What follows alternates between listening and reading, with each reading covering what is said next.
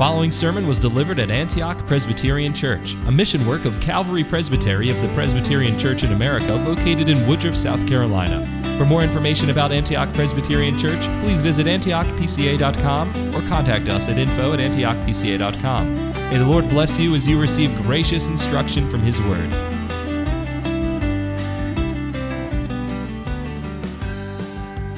When our daughter Sarah was in the third grade, she came home from school one day and she says, "I'm glad I don't live in Sweden." Now, why in the world would a third grader come home and say, "I'm glad I don't live in Sweden"? I said, "Well, sweetie, why are you glad you don't live in Sweden?" "Because in Sweden, parents are not allowed to spank their children." Well, this was an amazing insight. This little girl did not like spankings, but she had learned something very important through that process, that the spankings were given to her in a context of love. The spankings were for her good, and that was an important lesson for her to remember. And I hope that all you boys and girls know that. You don't like spankings, I'm sure. It'd be very strange if you did. But when your parents spank you, you know it is because they love you. They're doing this to help you to deal with sinful and wrong patterns in your life and to help you grow in conformity to the image of the Lord Jesus Christ. Now that is a parallel for us, an analogy of the truth of our text that is before us this morning. And that is that just as an earthly father or mother must discipline their children because they love them and want their good, our Heavenly Father does the same for us. We come to this last section of Eliphaz's first speech that reminds you of what he has said to Job. He begins in chapter 4 assuming two things, that Job is a hypocrite and has sinned grievously. And so that is how he approaches Job. He then reminds Job and all of us that no man, no woman, no boy or girl in any way can be righteous before God, that God is infinitely transcendent and holy. Now, in chapter 5, as we saw last week, he begins pointedly to apply to Job these truths and calling him basically to repentance. So last week we saw that Eliphaz calls Job to do two things: to quit fighting back against God, because envy and anger destroy a person, and even though they might prosper for a period of time, God would eventually come forth against them in wrath. And then he says, but rather seek God. And he really gives us a remarkable description of the Lord God, in His might, in His power, of His providence. All great encouragements to us to seek God. And having called Job then to repent and to seek God, he now turns in this last section to address the work of God in disciplining us as children. Now, we're going to see that almost everything that he says here is true and is repeated in the rest of Scripture, even as Hebrews quotes Proverbs 3:11 and 12. "My son, do not reject the discipline of the Lord or loathe His reproof." You see how similar that language is to what Eliphaz says. "For whom the Lord loves, He reproves, even as a father corrects the son in whom He delights."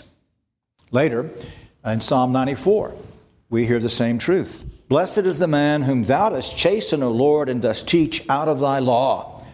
And of course, the writer to the Hebrews in Hebrews chapter 12 that we've just read repeats this glorious truth. The discipline comes from the hand of a loving Father. Now, as we'll see, Eliphaz's problem was not in what he believed about God's discipline, but how he then would apply that to Job. But what I do want to show you here, that we're joyfully to submit to God's afflictions, knowing that in them God blesses us, helps us, and delivers us.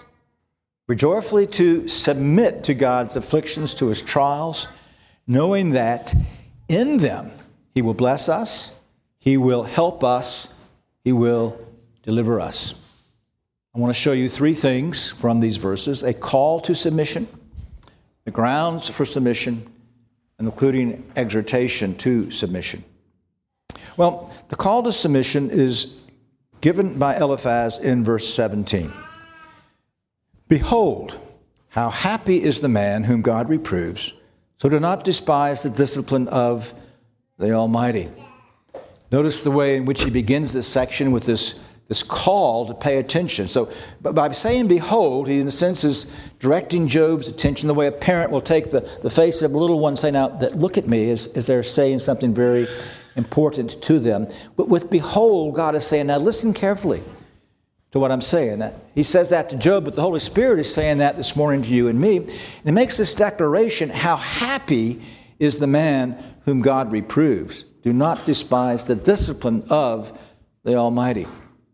The word translated here, how happy, is the same word translated in Psalm 1, verse 1, how blessed, or in Psalm 119, how blessed. It is a word that always in the Hebrew is in what we would call the plural or dual form. It's a word that always speaks then of this fountain of God's blessing that is overflowing, that our cups overflow with the blessings of God. And in the blessings of God is the only place that true happiness is going to be found. But true happiness indeed is there for all of us who are the children of God. Now, the blessing here is found in the fact that God Almighty is chastening, reproving, instructing his children. The word that he uses here for God, the name of God, is the typical word that is used in the patriarchal period, Almighty. Sometimes the name God is put with it. It's how God entered into the second part of the covenant of grace with Abraham when he said to him, I am God Almighty, walk before me and be blameless. God Almighty is the God of the impossible. So in chapter 18 of Genesis, when Sarah is laughing at the prospect of an old barren woman having a child, remember that challenge? Nothing is impossible for God Almighty. That is promise runs straight through Scripture at extraordinary times. It's the same word he mentions to the Virgin Mary in Luke chapter 1. So God in his greatness, the same word is used throughout Revelation, God Almighty. This God in his greatness is coming to us with reproof and discipline, with admonition and instruction. And particularly here, it is admonition and instruction that comes to us through acts of discipline. Not dissimilar to what Paul would say to parents in Ephesians chapter 6, to bring your children up in the discipline and admonition of the Lord. Simply the words are reversed. Now we know that is above all to be verbal, but it must always be accompanied with the corporal or bodily discipline as well. So he's saying that the person whom God blesses, who God Almighty blesses, disciplines, is greatly being blessed by God, and thus the call to submit. So you see, he calls out when he says, happy is the man, do not despise. The word, it means to refuse, to push back against, to resent. In fact, I think that Eliphaz is actually using a figure of speech where the negative is used in order to emphasize the positive. You think about Paul when he says that he was a citizen of no small city. That was his way of saying, I'm a citizen of a great city of Tarshish. And so don't refuse it, but in fact, rejoice in it. Does that not remind you then of what James will say to us in James chapter 1, that count it all joy, brethren, when you fall into the affliction of the various trials of the Lord. And so here is this call to us to submit, not to despise, not to refuse. And one of the ways that we despise the chastening of the Lord is when those words tumble out of our mouths. I don't deserve this. This isn't fair. Or murmuring and complaining, oh, woe am I, and things are so terrible. And all we're doing is, in the same way a child cries out in anger against a parent, when the parent disciplines the child, we are crying out in anger. Now, you maybe don't think you're crying out in anger, but you're refusing, you're pushing back against the correcting hand of God Almighty. Now we'll learn later in Scripture that it's the love of a father for his children. But the principle is true here. Do not despise. Do not push back. Do not murmur and complain. You think how often in Scripture, murmuring and complaining, when the children of Israel, when our fathers were in the wilderness, that is the number one sin for which they were punished. Even as we sang here in Psalm 95, they murmured and they complained. They resisted the ways of God. And so we're being called here to submit to the chastening of God in the trials and afflictions of our lives. Now, we can see that Eliphaz is thinking about Job when he says this, but the Spirit is directing it to each of us as we sit here this morning. But when we hear this, submit to the Lord and do so in joy, count it all joy when you encounter these various trials, that is difficult. And so Eliphaz goes on to give us the grounds of this submission. In verses 18 and 19, he begins with these general statements, for he inflicts pain and he gives relief. He wounds and his hands also heal. From 6 troubles he will deliver you, even in 7 evil will not touch you. Now, in these 2 general grounds for are enabling us to submit joyfully to God's affliction. In the first place, he's promising that God will always restore, that they are recuperative, they are to be remedial, they're to be healing. And so he uses the figure of a surgeon. He inflicts pain, but he gives relief. And literally, he binds up.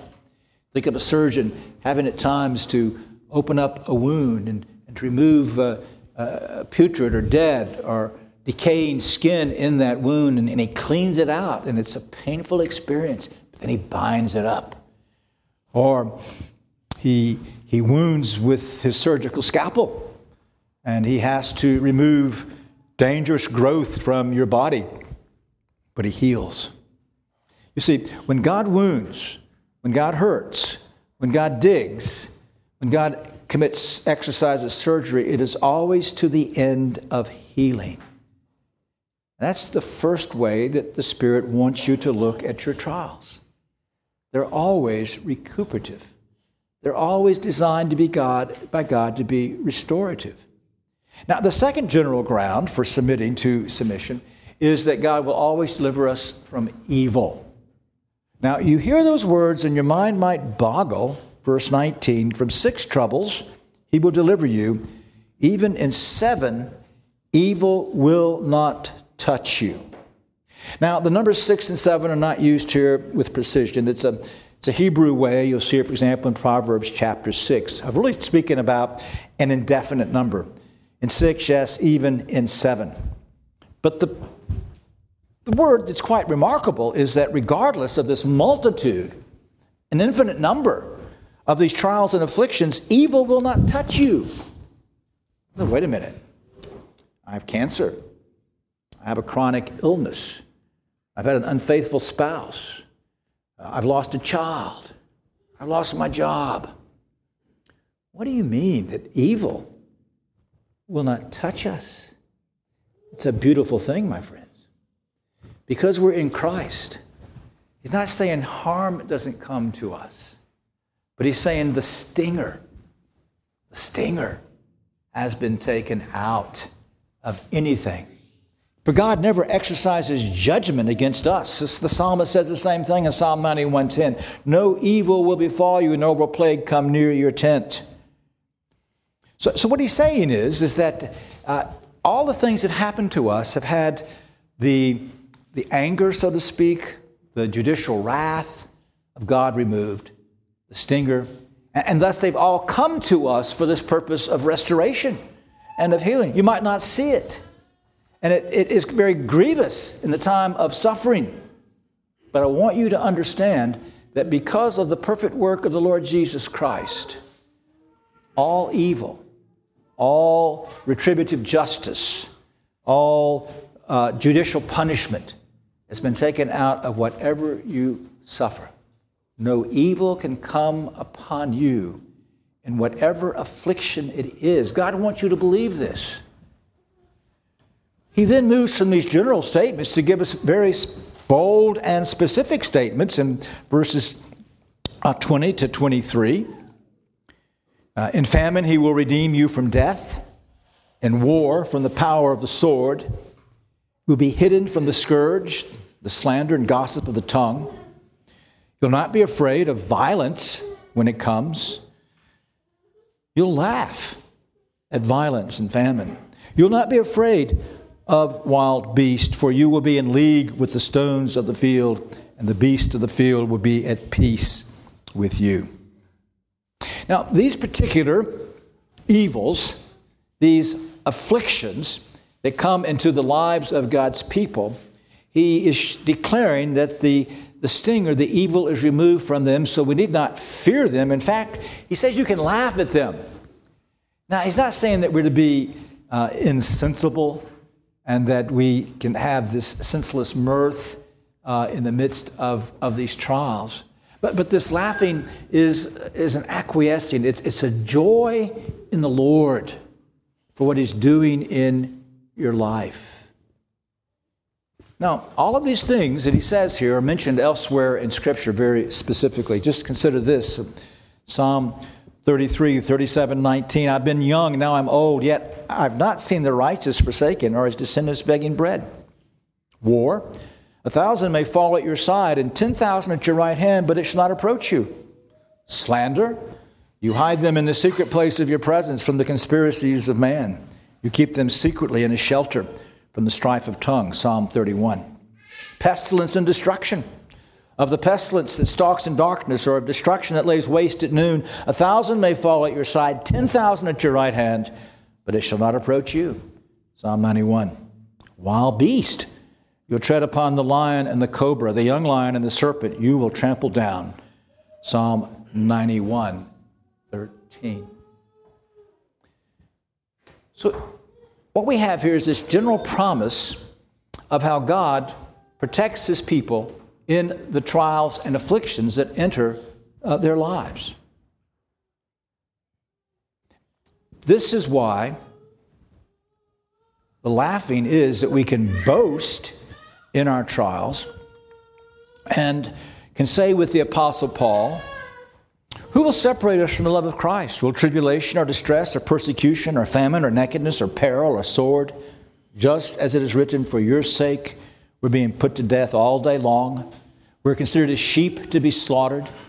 But in all these things we overwhelmingly conquer through him who loved us. For I am persuaded that neither life nor death, nor principalities, nor powers, nor things present, nor things to come, height nor depth, life or death can separate us. Any other thing separate us from the love of God in Christ Jesus, our Lord. So this is what God is saying to us here, is that yes, you're going to go through these trials and afflictions. The evil has been removed, and they will not be the end of you. There will often be deliverance in this life, but there'll be eternal deliverance either at death or when Christ returns. And then he moves to the positive part of the blessings of God. Domestically, in verses 24 to 26, you will know, in verse 24, your tent is secure, and you will visit your abode and fear no loss. Now, tent is used here for homestead, for most of the men in that day would have lived in tents or tabernacles. And simply that you will dwell in safety. And in such a safety, he says, that you'll visit your abode and fear no loss. When I read this, I thought about the promise to the children of Israel when they would go up to the feast 3 times a year. And God promised that when they left their families behind and they left their livestock behind, that God would protect them and they would have no loss. Or even when the tribes of Reuben and Gad and the half-tribe Manasseh, when their families stayed in the land across the Jordan, as they went in to fight for the other possession, God protected them. That is this general pattern of God with respect to our estates. And then there's a pattern with respect to our children. And so he says that you will also know that your descendants, your seed will be many, and your offspring as the grass of the earth. So he promises these domestic blessings in home, and this is reflective of actually we'll hear about tonight from Psalm 128. How blessed is everyone who fears the Lord, who walks in his ways. When you shall eat the fruit of your hand, you'll be happy. It'll be well with you. Your wife will be like a fruitful vine within your house, your children like olive plants around your table. Behold, for thus shall the man be blessed who fears the Lord. The Lord bless you from Zion. May you see the prosperity of Jerusalem all the days of your life. Indeed, how do you do that? May you see your children's children. So here's this promise again. The man who fears God, the man who then is being disciplined by God, though he will suffer great pain and problems, evil's been removed. In fact, there's a positive blessing for those whom God blesses in his trials. And then he brings it to death itself. But before we deal with death, look at the grounds of now these promises, both of deliverance and of positive blessing. In verse 23, you will be in league with the stones of the field, and the beasts of the field will be at peace with you. Stones are put negatively here, probably for stones in the road as one would travel, or stones in the field as one would try to farm, and they would be an encumbrance. They'd be a cause of danger. And of course, we recognize the attack, and much more so in Job's day, the danger from wild beast. But there's going to be a league with the stones, and the beast will be at peace with you. And the word translated league here is the word covenant. So what God is saying to us, as he chastens us, as he delivers us, as he positively blesses us, this is happening because of the covenant of grace. Ezekiel 34, I'll make a covenant of peace with them and eliminate harmful beasts from the land, so that they may live securely in the wilderness, sleep in the woods, and I'll make them in places around my hill a blessing. And then Hosea relates it even more clearly to God's covenant dealings. In Hosea 2:18, in that day, the day of the Messiah, I will also make a covenant with them, with the beasts of the field, the birds of the sky, the creeping things of the ground. I will abolish the bow, the sword, and war from the land, and make them lie down in safety. Now, these are the great promises of the new covenant.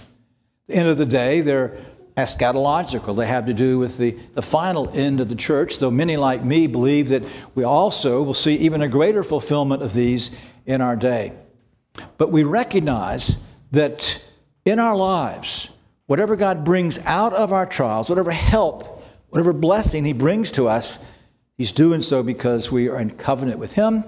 Thus, he's made us in covenant with his creation. Now, all that leads to this last matter, and that is death itself. In verse 26, you will come to the grave in full vigor, like the stacking of grain in its season. Words anticipating or reminiscent of what we read about Abraham in Genesis 25. He breathed his last and died in ripe old age, an old man satisfied with life. He was gathered to his people. So here again, in the ideal, Eliphaz, I believe the Spirit through Eliphaz is picturing for us the death of a righteous man or a righteous woman. They live a full life, a productive life. The stacking of grain has to do with fruitfulness and usefulness and prosperity in the culture, not necessarily wealth, but usefulness. And this indeed is the pattern, again, of how God deals with his people, that as we seek to live by grace, we'll die well. Perkins said, if you want to die well, live well. And as we live well, as we seek to live for God's glory, then we know that we will die for God's glory. And this will be true of us.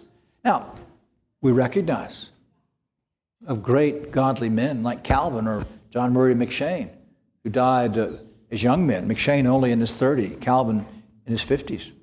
We also recognize, we have it here in our own fellowship of those who have had babies die in the womb or shortly after birth. And that's the exception. It does not in any way disprove what is being said here. In fact, it enforces it, because when God takes even a child, even a baby, he's simply saying, I've plucked this one now for myself in heaven. As he says to Jeroboam, when the one child died, in this one, I found something good. Well, he put it there. That's why he found something good in that child. Or you think of a man like Robert Murray McCheyne. He just was ready to be harvested. He was so holy. He was like an Enoch. He'd outlived his time. That doesn't mean that always that God takes the most godly in the midst of life. He sometimes leaves the most godly for a long life, as is described here. But it is all according to his glorious purposes. It reminded me of a question in our larger catechism. It's a very important question for us to think about. Death, 85, death being the wages of sin, why are not the righteous delivered from death, seeing all their lives are forgiven in Christ?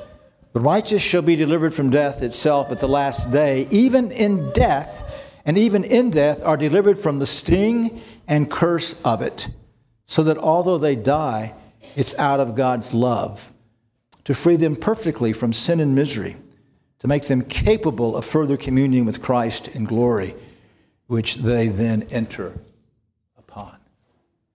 And that's why we die. That's why some die young, some very young. Most of us, though, will live long lives to God's glory, as it's promised in the promise of the fifth commandment, larger catechism 133. What is annexed? The reason annexed to the fifth commandment. The reason annexed to the fifth commandment in these words, that thy days may be long upon the land which the Lord thy God giveth thee, is an express promise of long life and prosperity, as far as it shall serve for God's glory and their own good, to all such as keep this commandment. So again, it's a general promise. A general promise is attached to God's glory and our good. But it is the promise that even through our trials and chastenings, God is simply pruning, shaping to make us more fruitful and to bring us to that day when we can die confidently in Christ Jesus. So we see the call to submit. We see some of the grounds given to us why we should submit, that our trials are restorative, and God will, in the end of the day, deliver us from those trials. He will bless us in our families, in our estates, in our children. He'll bless us even unto death. So it brings us to the concluding exhortation to submit in verse 27. Behold, this we have investigated, and so it is. Hear it, and know for yourself. We have here a remarkable piece of literature. You notice that within this paragraph, you've got an artistic, what's called an inclusio. So verse 17 begins with the call, behold, and verse 27, behold. But then the whole chapter itself is a larger kind of bookend piece of literature in this exhortation. So verse 1, call now, is there anyone who will answer you, to which the holy ones are returned? And 25, behold this, we have investigated, and so it is. Hear it, and know for yourself. So Eliphaz here, as he began the exhortation, concludes it with a call to Christian experience. Now you remember, they had no scripture in these days. They had visions such as the one Eliphaz recorded. They would have the oral revelation that came from Noah right down to the generation of these wise and godly men who lived in the East. And within the godly community, there was a common Christian experience that one's conscience could testify to the reality of what Eliphaz has said. And so he says, now, Job, pay attention. And it's very important. And I hope today your conscience testifies to the reality of what God is saying here. That he does discipline for our good. The discipline shall heal. This will be delivered from these trials. At times in this life, and at the end of the day, from all of them. And so just as Eliphaz says to Job, the Spirit says to each one of you today, hear it. Know it for yourself. Don't just know it by what somebody else has said. Don't just know it by the fact that you read it in Scripture, but know it in your own experience. May your heart be able today to say, in all of your trials, and all of your difficulties and chastening, it's the Lord.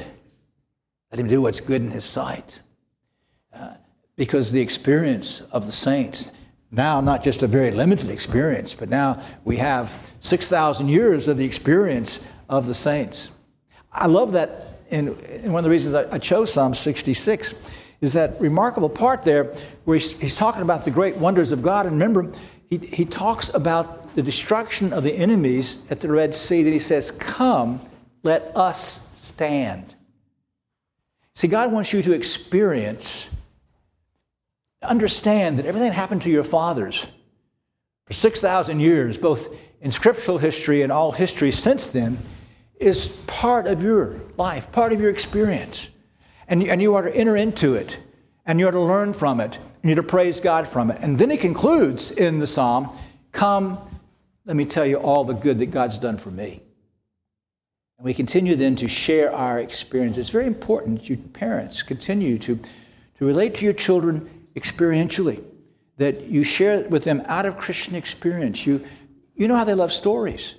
You tell them the stories of God in your life, the things that he's done, and relate everything back to the beauty and glory and sovereignty and majesty of God. So we're called to submit joyfully to the trials and afflictions of our lives, knowing that God will bless us in them and help us through them and deliver us from them. Now, almost everything, really everything, Eliphaz says is true, and I've shown you that by showing the other passages of Scripture. But you see, he has one great mistake. He is assuming that Job is in this situation. Remember how he started, because he's a hypocrite and a gross sinner. So what he's saying is, if you will quit fighting against God, if you will seek God, then he is going to do all these things in your life. And he wrongly applied this to Job. Doesn't take away from the wisdom of what he says to us about chastening. But we must beware of his errors. Three things in particular, then, that I would alert you to, so that we can learn from them as well. Because as he was a counselor, we're counselors, we're parents. Some of us are office bearers and will be office bearers in the church. And the first one, we've said it before, is that he didn't listen. He didn't inquire. He sat with Job for 7 days. But he never bothered to ask Job, what's going on? Or why do you think these things are happening in your life? Or where are you in your heart and your experience? No, he sat there and I guess pretty early on decided that Job could only be a gross sinner because this only happened to gross sinners. And so he never inquired, he never listened, he never gave Job opportunity. Second thing, and we've touched on this before, he made hasty generalizations. Hasty generalizations. So in the first place, he generalized that all righteous men would experience the full reality of these blessings. Now, as I said before, he should have simply thought about Cain and Abel. Here, the godly man worshiping God in the proper manner is struck down right in the early days of life. He knew better. And then the other is that if you suffer like this, you have to be wicked. Now, I'm patient with Eliphaz because, again, they didn't have Scripture, but we understand that there are more than one reason for afflictions. That's really embraced in what he says when he uses the word to discipline and to admonish. Now, it's true that in your trials, at times God will be afflicting you for a particular sin. It won't be a great mystery. You prayerfully seek God in connection with what he's doing, and he will show you so that you can profit from the discipline. Now, other times and more broadly, it's not a particular sin, but it's merely this idea of he's refining us. There's much sin in us. And that sin is often rooted out by the trials and afflictions that God brings into our lives. But then, and particularly in the case of Job, although he would need the refining, and all of us would, but the primary purpose at times is for God to exalt himself in us. For God to say to Satan and the devils, look at him, look at her, look at my work of grace in their life. And to those around them, that they might marvel at the goodness and the grace of God. And the third thing that Eliphaz did wrong is he had no sympathy, no compassion. I mean, can you imagine talking to a man who's just lost all of his estate, that she'll come back and nothing will be lost? He just lost all of his children, and you're promised with a happy family for many generations. And you've seen death all around you and your servants. And Eliphaz just thoughtlessly puts these things out. It's what we'll see next week in Job, but what drove him in the direction he's still going is that I can't repent of what I've not done. How in the world? And I'm not going to get back what I've lost. And so this counsel, although it was wise in many ways, fell on dead ears. Well, but it's good counsel for you and me, you see. It's good counsel for us. For many of you suffer many different types of trials and afflictions, and all of us are going to suffer many more before we die or before Christ returns. What the Holy Spirit is showing us here is that God wants us to submit joyfully to these trials and to rest in Him and to look for His purposes as these things come to you, and be able to encourage and comfort one another then in the midst of trials and afflictions. Out of your experience, not simply the experience, this is what happens, but you know, as Paul says in 1 Corinthians, the comfort that God has brought to you, He's brought to you that you might comfort others. But also understand that these things belong to us because of Christ Jesus. A great portion of what I read a while ago of deliverance is from Psalm 91. At the end of the day, Psalm 91 is all about the Lord Jesus Christ. It's because of our union with Christ then that we can know that the evil's been removed and there'll be deliverance of one form or another through all the trials through which God calls us to go in this life. And as we come to the Lord's table now, what the Holy Spirit is doing is testifying to you that you are in the Lord Jesus Christ. Thus, all things work together for your good because He went through all of it. He came out of it as the victor. And He guarantees then that you too, even as you go through it, will come out the victor. But there's one serious caveat here. If you're not a Christian this morning, you have no way to take any discomfort to yourself. Every one of your trials and afflictions is a whip of God across your back, not as a kind father, but as a just judge. Every trial is to remind you of the awfulness of sin, that you then might flee that sin and come to the Lord Jesus Christ.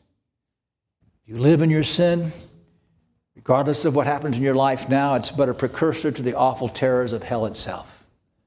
But if you come to Christ, I'm not saying you'll be delivered from the difficulties of your life. No, oftentimes many of us have found they become increased. But there now are things from a loving Father who is working in your life to perfect you in the image of the Lord Jesus Christ. So be sure, above all things today, that you're resting in Christ and Christ alone for your salvation.